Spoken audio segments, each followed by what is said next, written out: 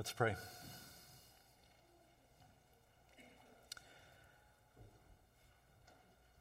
Father in heaven, that's a fingerprint for the Messiah written 700 years before he was born. And we see Jesus in that text. If we see him anywhere in the Bible, particularly in the Old Testament, we see him there in Isaiah 52 and 53. And yet Jesus is the centerpiece. He's the hero of every text of Scripture. And this one we have in front of us this morning, it's the same reality. And so I pray, Lord Jesus, that you would help us to see who you are uniquely for us in this passage. And you are for us in this passage. I ask that you would minister grace from this text. I pray that you would help us to see ourselves in the passage and then look to you. Build us up, strengthen us, warn us, fit us, not only for the week of mission stretched out in front of us, but fit us for heaven, I pray. We thank you that all of that is available through the work that we will study right now, your work as a great high priest. In Jesus' name, amen. This time I invite you to open your Bibles to the Gospel according to Luke, chapter 22, beginning in verse 31. The Gospel of Luke, chapter 22, beginning in verse 31. And if you'd like to use one of the red Bibles that's found underneath the seat in front of you, today's text can be located on page 882 in the red Bibles, page 882. Luke's Gospel, chapter 22, beginning in verse 31. Throughout the pages of the Old Testament, it's clear that God's ancient covenant people were led by men who held one of three distinct offices: prophet, priest, and king. There were prophets such as Isaiah and Ezekiel, Amos and Malachi. Prophets were the preachers of God's word. There were priests such as Aaron, Eleazar, Eli, and Abiathar. Priests were mediators of God's presence.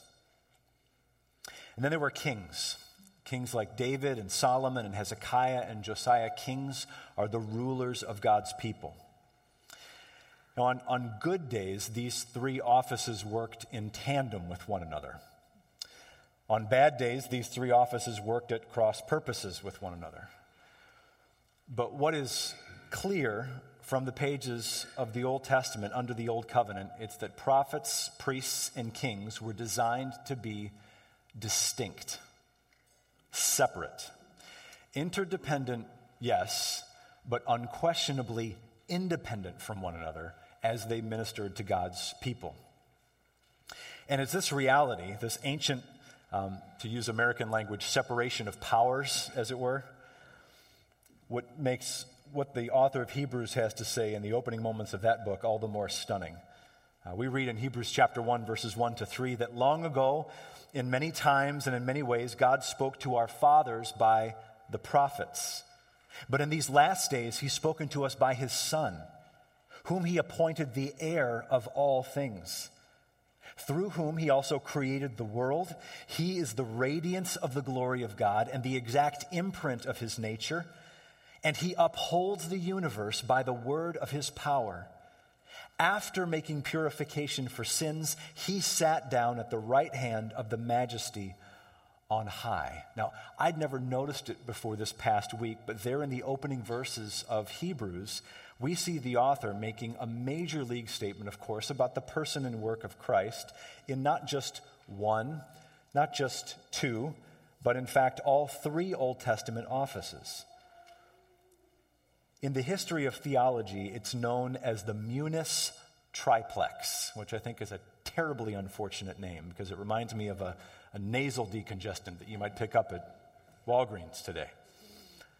But it's called the Munus triplex. It's Latin for threefold office. or even better, as it's sometimes known as history, the triple cure. The person and work of Christ is good news for sinners because he offers himself as a triple cure to us: prophet, priest, and king. Now, in our text before us this morning, Luke features Jesus executing one of these offices in particular. Actually, it's probably fair to say that Luke highlights this office of Christ more frequently than the other gospel writers do. Luke 22, 31 to 38 is loaded with rich theology and practical application for our lives. There are many ways that we might seek to mine the gold that's here, but here's how we're going to do it this morning. Here's the big idea today. Jesus is a prophet, and Jesus is a king. But we can thank God that Jesus is also our great high priest.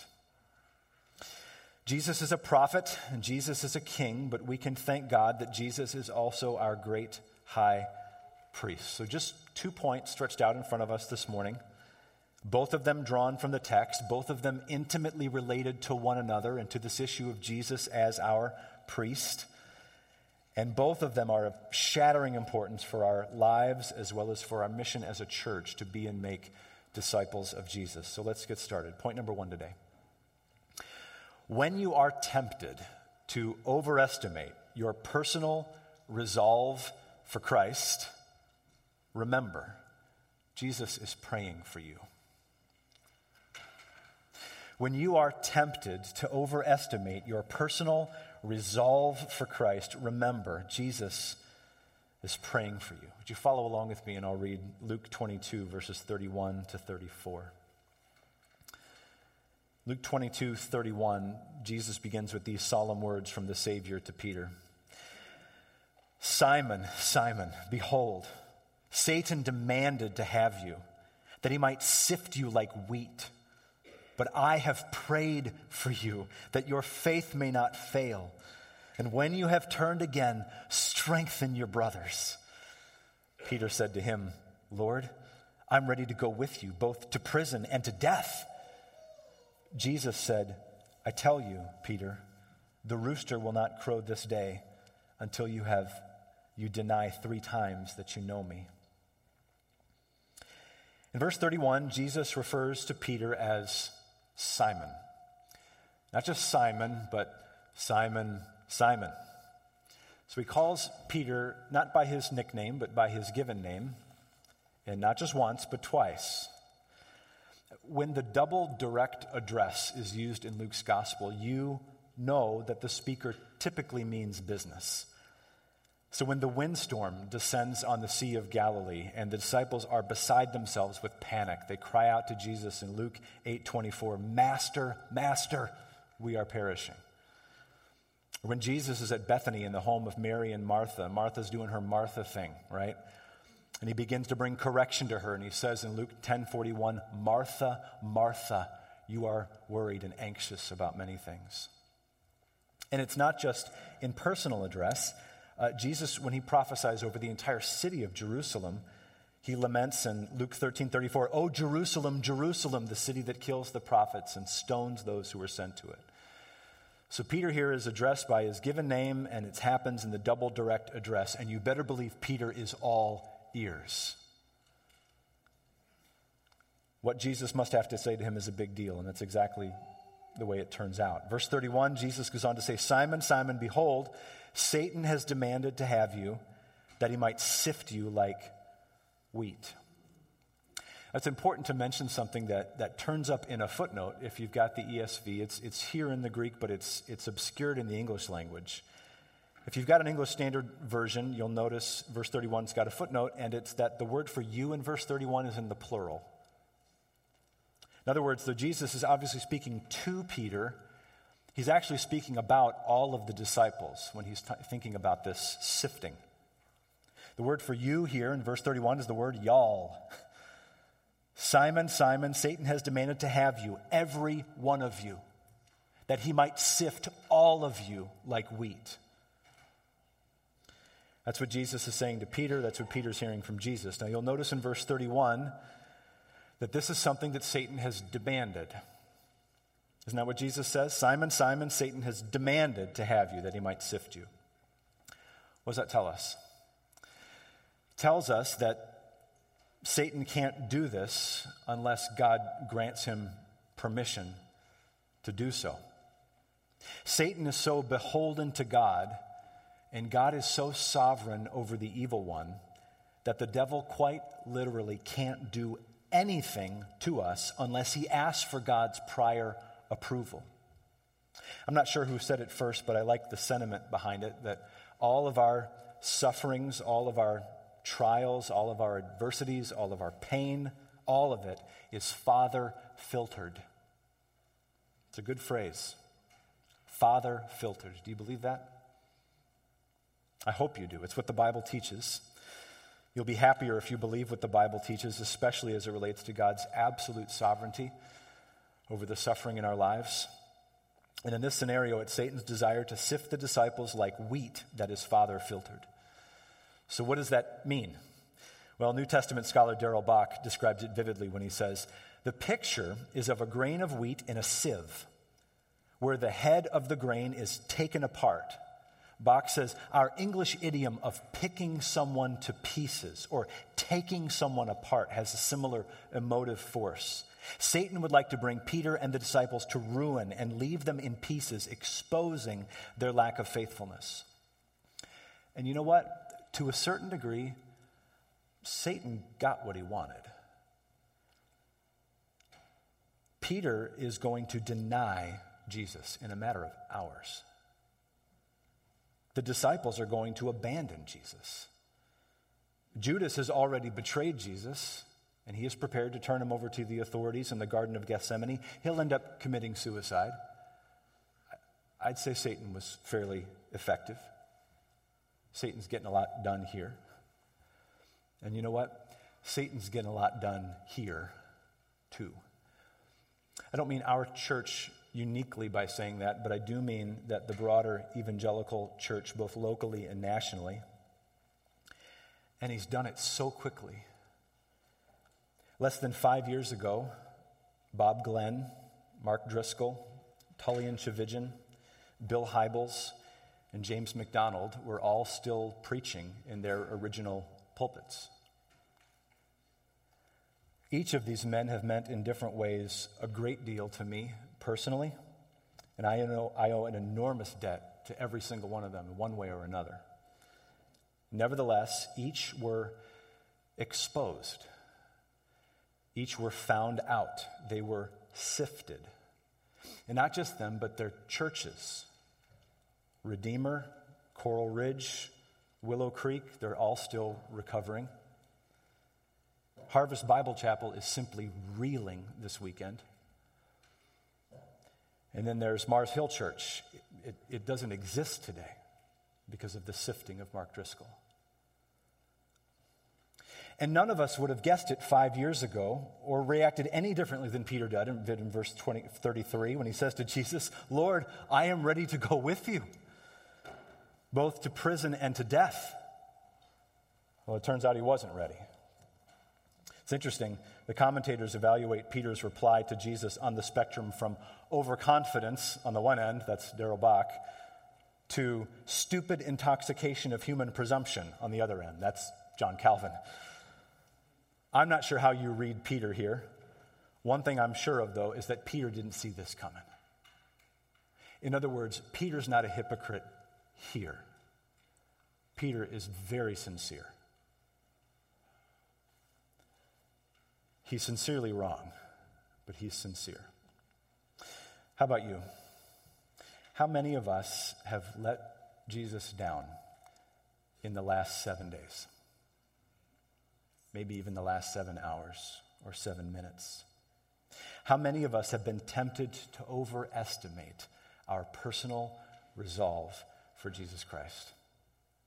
We come out of church last Sunday hearing, can I get an amen? One of the finest sermons on servanthood you're likely to hear. And we are ready and armed for a week of servanthood. Best intentions. We just overestimate our personal resolve for Christ. Somebody doesn't do what you want them to do. Something doesn't work out the way that you want it to. You're unable to have that thing you wish you could have. And servanthood is out the window. Or maybe you weren't pressed on in any particular way. Maybe you just blew it this past week. You knew exactly what you were doing. You knew it was wrong, and you did it anyway. The spirit is willing, but the flesh is weak. The flesh is so very weak. Have you been where Peter is? I have. I know what this is like. You do too, if you're honest. So what can we do? We can look to verse 32. Luke 22:32 contains what is possibly one of the single most encouraging verses in the entire Bible. You say, that's hyperbole. Okay, you decide. You tell me.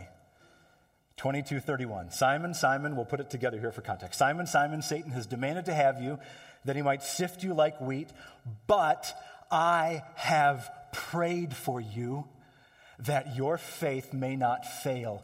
And when you have turned again, strengthen your brothers. Is that not glorious? Jesus is a prophet, Jesus is a king, but we can thank God. We can thank God that Jesus is also our great high priest. How so? Well, here in verse 32, it's his intercession for Peter that makes him a priest. It's his prayer ministry for Peter. This, in part, is what makes him a priest. This is one of the things that priests do. Several features of verse 32 we should take note of. First, notice that Jesus says to Peter, but I have prayed for you, that your faith may not fail. It's the present perfect tense. He doesn't tell him, I'm praying for you, or what we say, I'll pray for you. That's what we say. When you're Jesus, you say, but I have prayed for you. Implication, it's a done deal. It's a slam dunk, Peter. Anybody see the slam dunk over the weekend at the dunk contest? The guy that went over Shaquille O'Neal and put the ball in? Man, slam dunk prayer here. Peter, I tell you, the rooster will not crow this day until you have denied me 3 times that you know me. But Peter, I have prayed for you that your faith may not fail. I've prayed for you. Secondly, notice that Jesus says to Peter in verse 32, when you have turned again.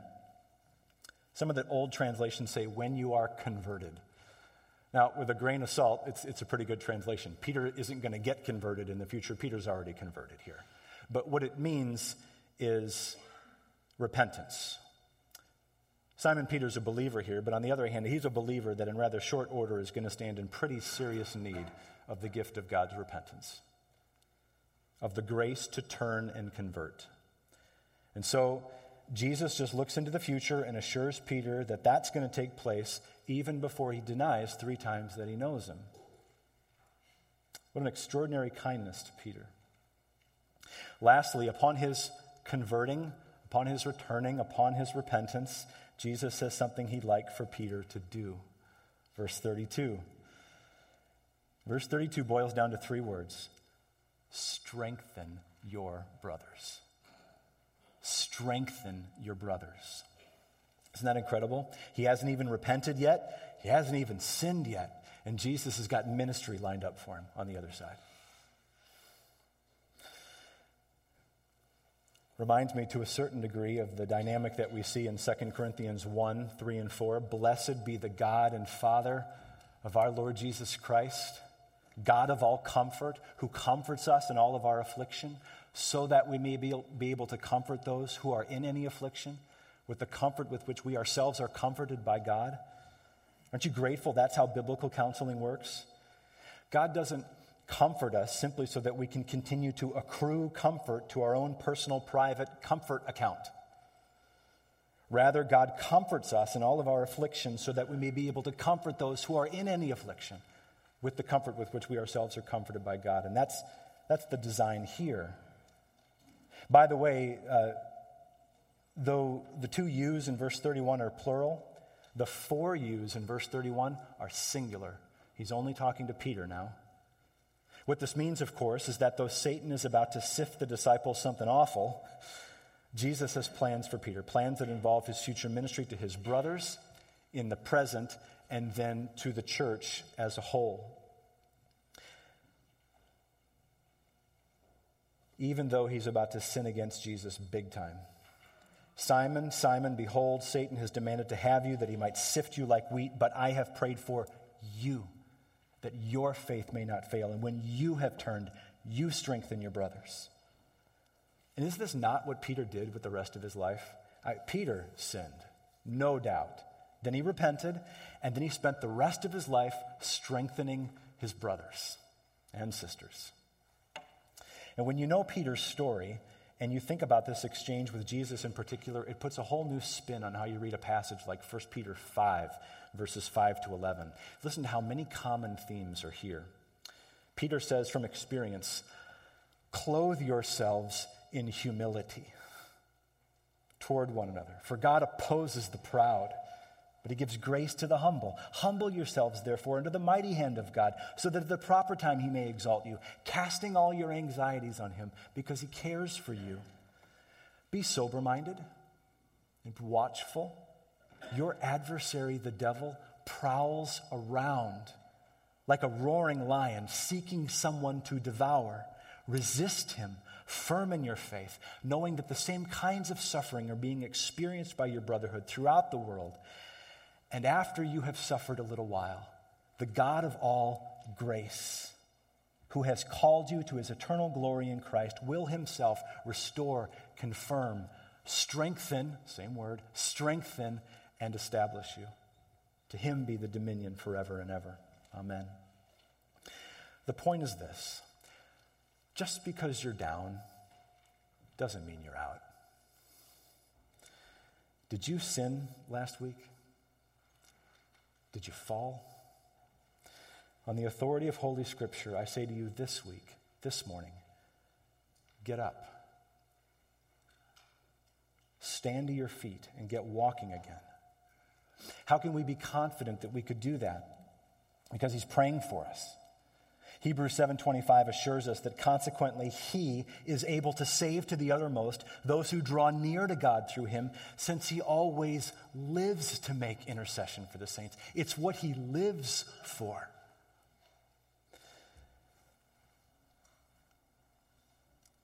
Have you sinned? Did you repent? Well, if so, Romans 8:34 asks, who is to condemn? Christ Jesus is the one who died.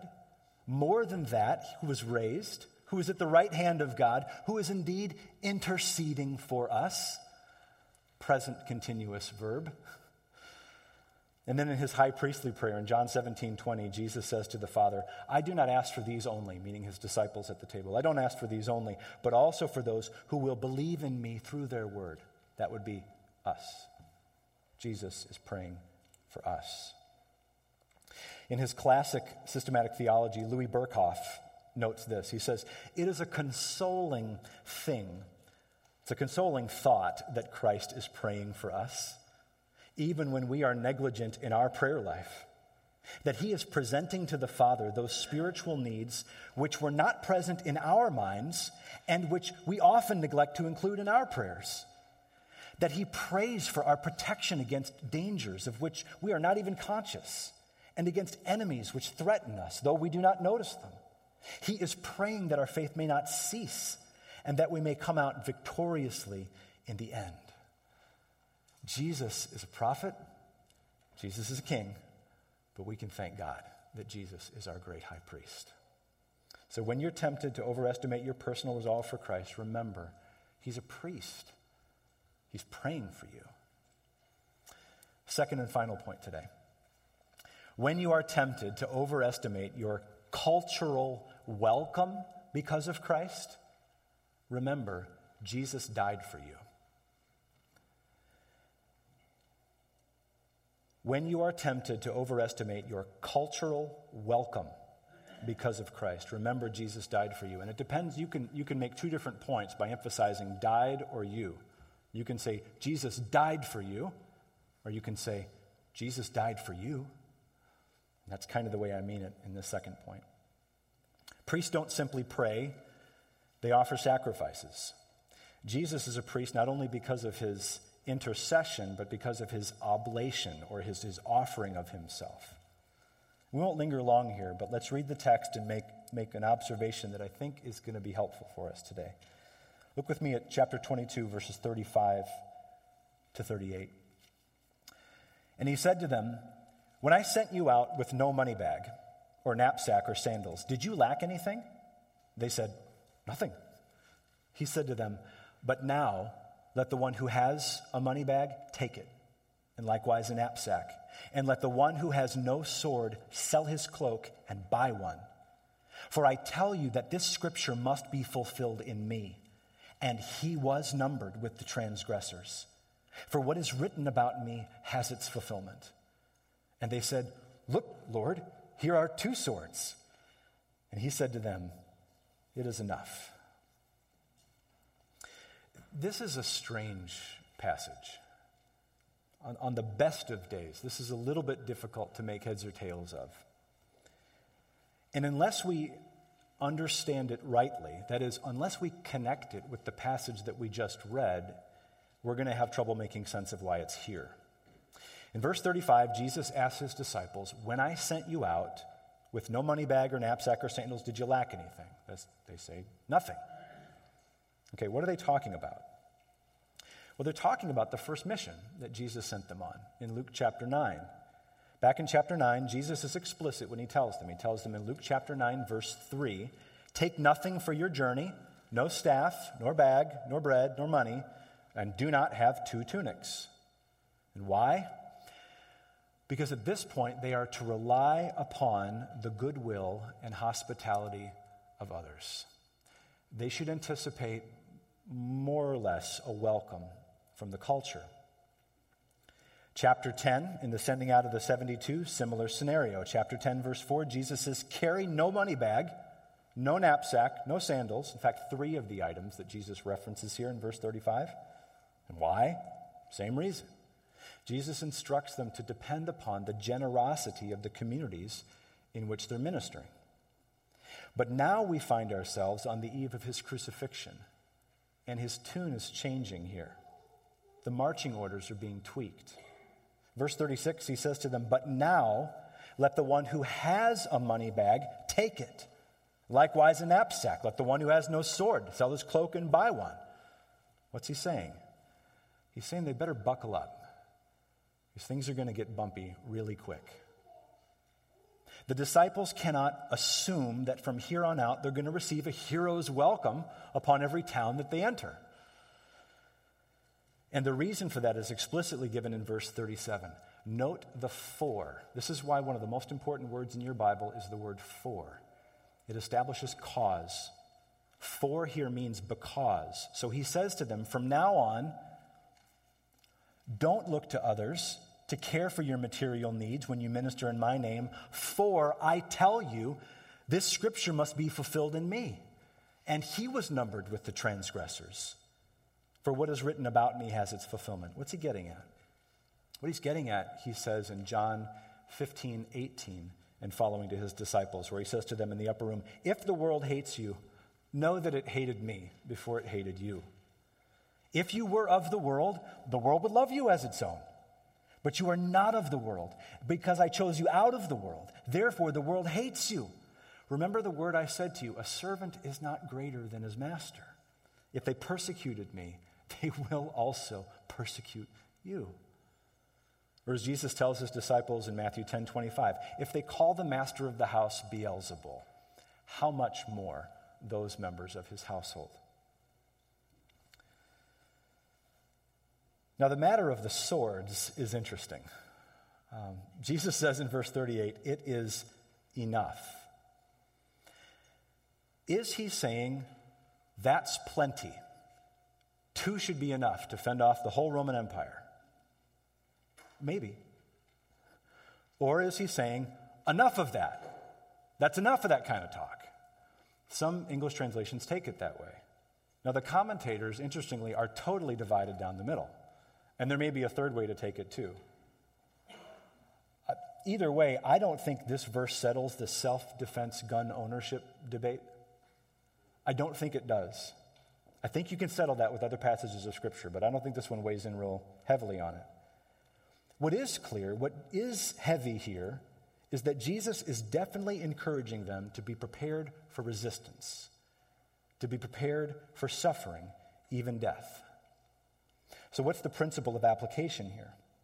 Well, let's revisit the main point. When you are tempted to overestimate your cultural welcome because of Christ, remember, Jesus died for you. A generation ago, not even less than a generation ago, claiming to be a Christian and identifying with a local church like ours earned you some immediate cultural credibility. Today, you could argue it's exactly the opposite. What I mean is claiming to be a Christian today and identifying with a local church like ours can earn you some immediate cultural discredibility. In case you haven't noticed, the word evangelical in our culture means something akin to Christian jihadist, okay? Friends, the conditions in our culture are becoming increasingly inhospitable to gospel advance. I trust you're discerning that. It doesn't mean we don't press forward, but it certainly means that we do so wisely. Even since last month, it is amazing how quickly things change. Even since Sanctity of Human Life Sunday, just a month ago, the abortion debate in this nation has been dialed up. After the sermon on Sanctity of Human Life Sunday, it has heated up to a temperature far hotter than it was 4 weeks back. We now have state legislatures and government officials aggressively pursuing explicit late-term abortion protections far beyond the point of viability, right up to and in some cases after the point of birth, which, by the way, is infanticide. And most of the news didn't blink when the governor of Virginia said that. It's like we're already out of control and Satan somehow found a sixth gear on the abortion issue over the last month. Here's where we find ourselves, right? And not only the national abortion debate, but here at home in Minnesota, we need to continue to watch the state legislature very, very closely. If you don't know about House Bill HF12 SF83, let me just tell you about that. This is a bill that just passed through the Health and Human Services Policy Committee that, if it were adopted, would be the first step towards sanctioning churches like ours with counseling ministries like ours if we were to provide, or rather charge a fee for counseling from a biblical worldview to a minor struggling with same-sex attraction. This would extend even to the sale of booklets like the ones we offer in Fellowship Hall for free right now. That just passed in the House. It's on its way to another committee. It'll be in the state Senate soon. And of course, it's not just state and national political issues, it's day-to-day mission that we're most focused on. Let's not kid ourselves. 2 Timothy 3:12 is still true. All those who desire to live a godly life in Christ Jesus, finish it for me, will be persecuted. You will be. If you seek to get on your knees for your list of 5 and move your feet toward your list of 5 and open your mouth to your list of 5, what's likely to happen in the process? Persecution. And what are we going to say in that moment? I hope we would say with the Apostle Paul in Colossians 1:24, I rejoice in my sufferings for your sake, and in my flesh I am filling up what is lacking in the afflictions of Christ for the sake of his body, that is the church. I wonder how many of you have thought about that verse before and stumbled over it like I have in the past. This is, I think, the key to this passage here. We rejoice, we say this to the culture, we rejoice in our sufferings for the sake of the culture, that in our flesh we are filling up what is lacking in Christ's afflictions for the sake of his body, the church. What does that mean? Well, it does not mean that Christ's afflictions were somehow deficient. That is, that on the cross, when Jesus said, it is finished, it was finished. There's nothing that Paul's adding to the value of the sacrifice of Christ on the cross. That's not what's happening here.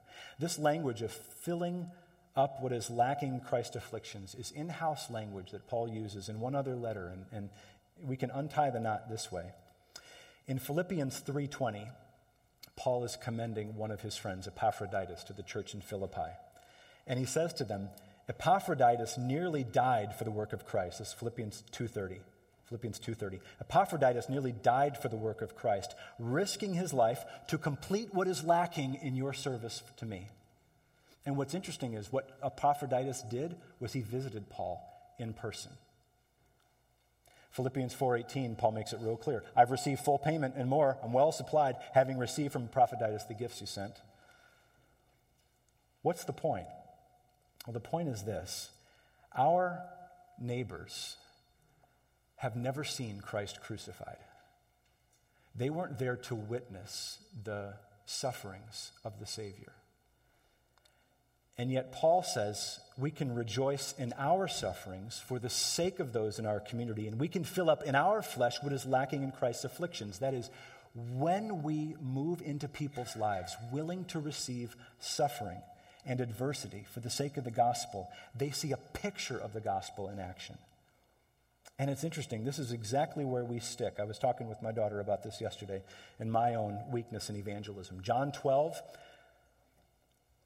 42 to 43, it says that many of the authorities believed in Jesus, but for fear of the Pharisees, they didn't confess it, so that they wouldn't be put out of the synagogue. For they love the glory that comes from man more than the glory that comes from God. You see the issue here? The issue isn't just fear, it's that we don't want to be put out of the synagogue. Why don't we want to be put out of the synagogue, the polite relationships of the West Tonka area? Because we love the glory that comes from man more than the glory that comes from God.